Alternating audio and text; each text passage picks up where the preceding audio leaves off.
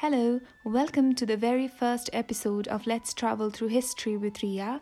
So, today we'll be traveling back to the story of human evolution.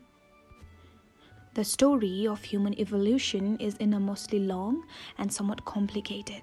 It is hard to believe that we all originated from the ape-like ancestors about 24 million years ago.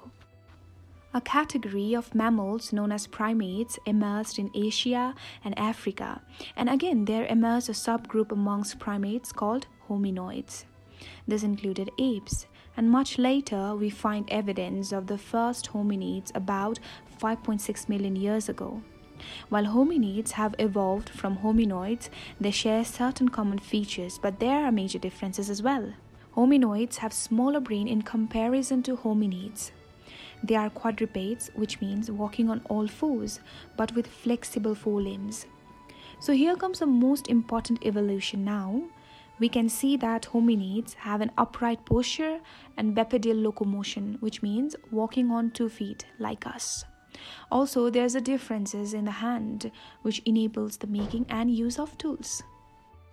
Again, these hominids are further subdivided into 2 branches, and those are Australopithecus and Homo.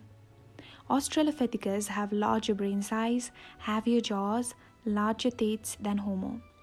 Australopithecus also means southern ape, and Homo means man as well as women.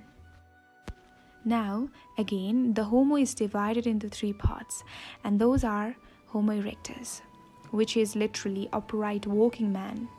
Number 2 is Homo habilis, who makes tools. Number 3 is Homo sapiens, who were modern human beings known for the better memory and knowledge like us. So this is the brief summary of story of human evolution.